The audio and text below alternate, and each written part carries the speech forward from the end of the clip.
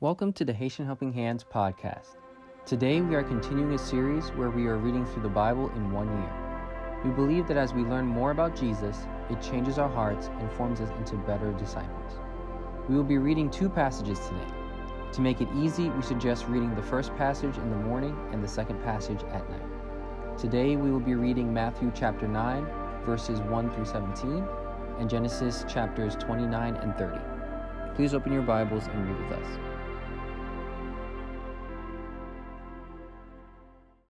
Matthew chapter 9. Jesus stepped into a boat, crossed over, and came to his own town. Some men brought to him a paralyzed man lying on a mat. When Jesus saw their faith, he said to the man, "Take heart, son, your sins are forgiven." At this, some of the teachers of the law said to themselves, "This fellow is blaspheming." Knowing their thoughts, Jesus said, "Why do you entertain evil thoughts in your hearts? Which is easier, to say your sins are forgiven, or to say get up and walk? But I want you to know that the Son of Man has authority on earth to forgive sins." So he said to the paralyzed man, "Get up, take your mat, and go home." Then the man got up and went home. When the crowd saw this, they were filled with awe, and they praised God who had given such authority to man. As Jesus went on from there, he saw a man named Matthew sitting at a tax collector's booth. "Follow me," he told him, and Matthew got up and followed him. While Jesus was having dinner at Matthew's house, many tax collectors and sinners came and ate with him and his disciples. When the Pharisees saw this, they asked his disciples, "Why does your teacher eat with tax collectors and sinners?" On hearing this, Jesus said, "It is not the healthy who need a doctor, but the sick. But go and learn what this means. I desire mercy, not sacrifice, for I have not come to call the righteous, but sinners." When John's disciples came and asked him, "How is it that we and the Pharisees fast often, but your disciples do not fast?" Jesus answered, "How can the guests of a bridegroom mourn while he is with them? The time will come when the bridegroom will be taken from them. Then they will fast. No one sews a patch of unshrunk cloth on an old garment, for the patch will be pulled away from the garment, making the tear worse. Neither do people pour new wine into old wineskins. If they do, the skins will burst, the wine will run out, and the wineskins will be ruined. No, they pour new wine into new wineskins, and both are preserved." Genesis 29. Then Jacob continued on his journey and came to the land of the eastern peoples. There he saw a well in the open country with 3 flocks of sheep lying near it, because the flocks were watered from that well. The stone over the mouth of the well was large. When all the flocks were gathered there, the shepherds would roll the stone away from the well's mouth and water the sheep. Then they would return the stone to its place over the mouth of the well. Jacob asked the shepherds, "My brothers, where are you from?" "We're from Haran," they replied. He said to them, "Do you know Laban, Nahor's grandson?" "Yes, we know him," they answered. Then Jacob asked them, "Is he well?" "Yes, he is," they said, "and here comes his daughter Rachel with the sheep." "Look," he said, "the sun is still high. It is not time for the flocks to be gathered. Water the sheep and take them back to the pasture." "We can't," they replied, "until all the flocks are gathered and the stone has been rolled away from the mouth of the well. Then we will water the sheep." While he was talking with them, Rachel came with her father's sheep, for she was a shepherd. When Jacob saw Rachel, daughter of his uncle Laban, and Laban's sheep, he went over and rolled the stone away from the mouth of the well and watered his uncle's sheep. Then Jacob kissed Rachel and began to weep aloud. He had told Rachel that he was a relative of her father and the son of Rebekah, so she ran and told her father. As soon as Laban heard the news about Jacob, his sister's son, he hurried to meet him. He embraced him and kissed him and brought him to his home, and there Jacob told him all these things. Then Laban said to him, "You are my own flesh and blood." After Jacob had stayed with him for a whole month, Laban said to him, "Just because you are a relative of mine, should you work for me for nothing? Tell me what your wages should be." Now Laban had 2 daughters. The name of the older was Leah, and the name of the younger was Rachel. Leah had weak eyes, but Rachel had a lovely figure and was beautiful. Jacob was in love with Rachel and said, "I'll work for you 7 years in return for your younger daughter Rachel." Laban said, "It's better that I give her to you than to some other man. Stay here with me." So Jacob served 7 years to get Rachel, but they seemed like only a few days to him because of his love for her. Then Jacob said to Laban, "Give me my wife. My time is completed, and I want to make love to her." So Laban brought together all the people of the place and gave a feast. But when evening came, he took his daughter Leah and brought her to Jacob, and Jacob made love to her. and Laban gave his servant Zilpah to his daughter as her attendant. When morning came, there was Leah. So Jacob said to Laban, "What is this you have done to me? I served you for Rachel, didn't I? Why did you deceive me?" Laban replied, "It is not our custom here to give the younger daughter in marriage before the older one. Finish this daughter's bridal week, then we will give you the younger one in return for another 7 years of work." And Jacob did so. He finished the week with Leah, and then Laban gave him his daughter Rachel to be his wife. Laban gave his servant Bilhah to his daughter Rachel as his servant.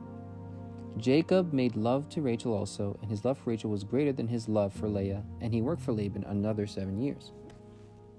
When the Lord saw that Leah was not loved, he enabled her to conceive, but Rachel remained childless. Leah became pregnant and gave birth to a son. She named him Reuben, for she said, Is it because the Lord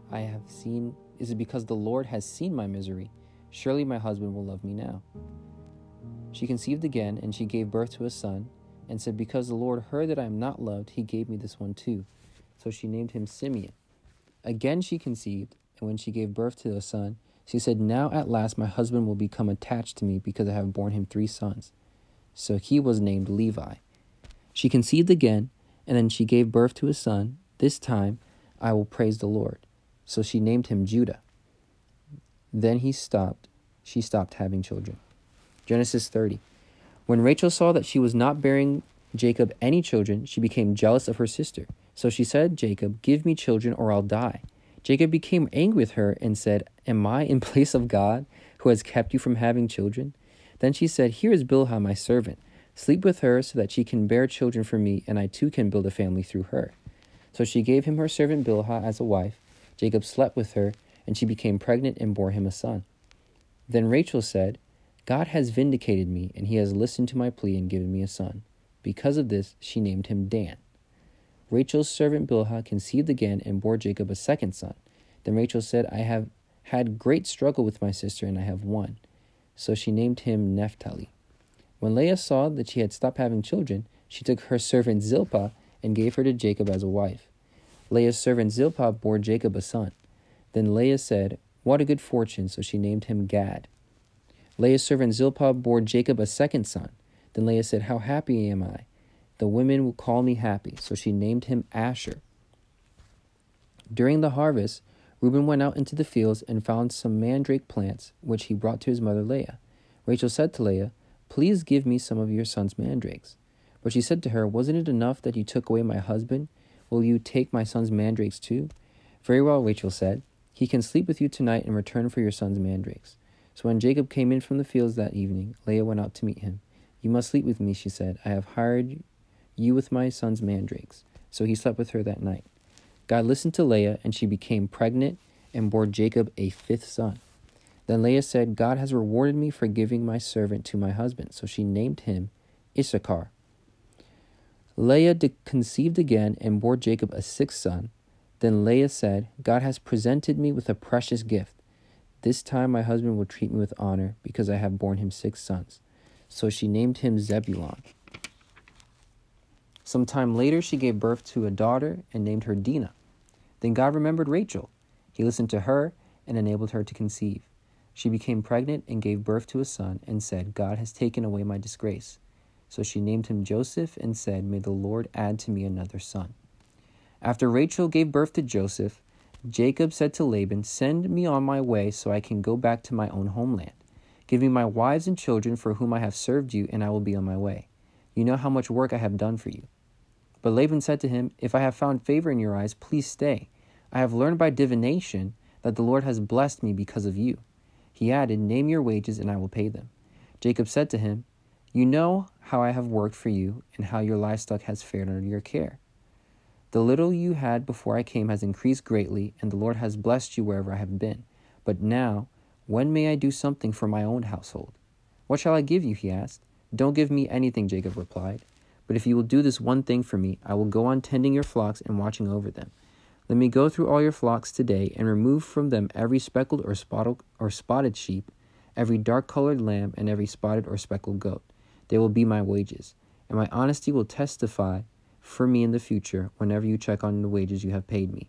Any goat in my possession that is not speckled or spotted, or any lamb that is not dark-colored, would be considered stolen. Agreed, said Laban. Let it be as you said. That same day he removed all the male goats that were streaked or spotted, and all the speckled or spotted female goats, all that had white on them, and all the dark-colored lambs, and he placed them in the care of his sons. Then he put a 3-day journey between himself and Jacob, while Jacob continued to tend the rest of Laban's flocks.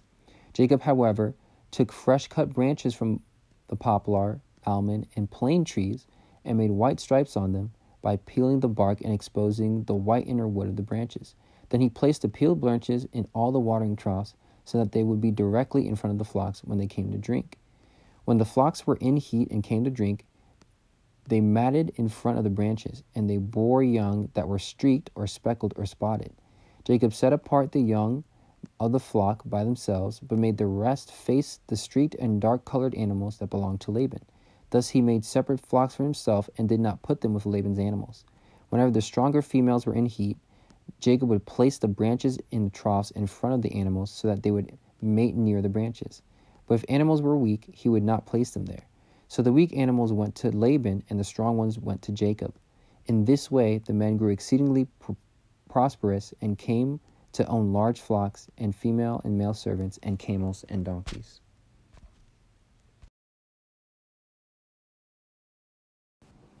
We enjoyed reading with you today. As always, you can find more information about our ministry on YouTube, Instagram, and Facebook by searching Haitian Helping Hands. And you can learn more about our ministry at our website, www.haitianhelpinghands.org.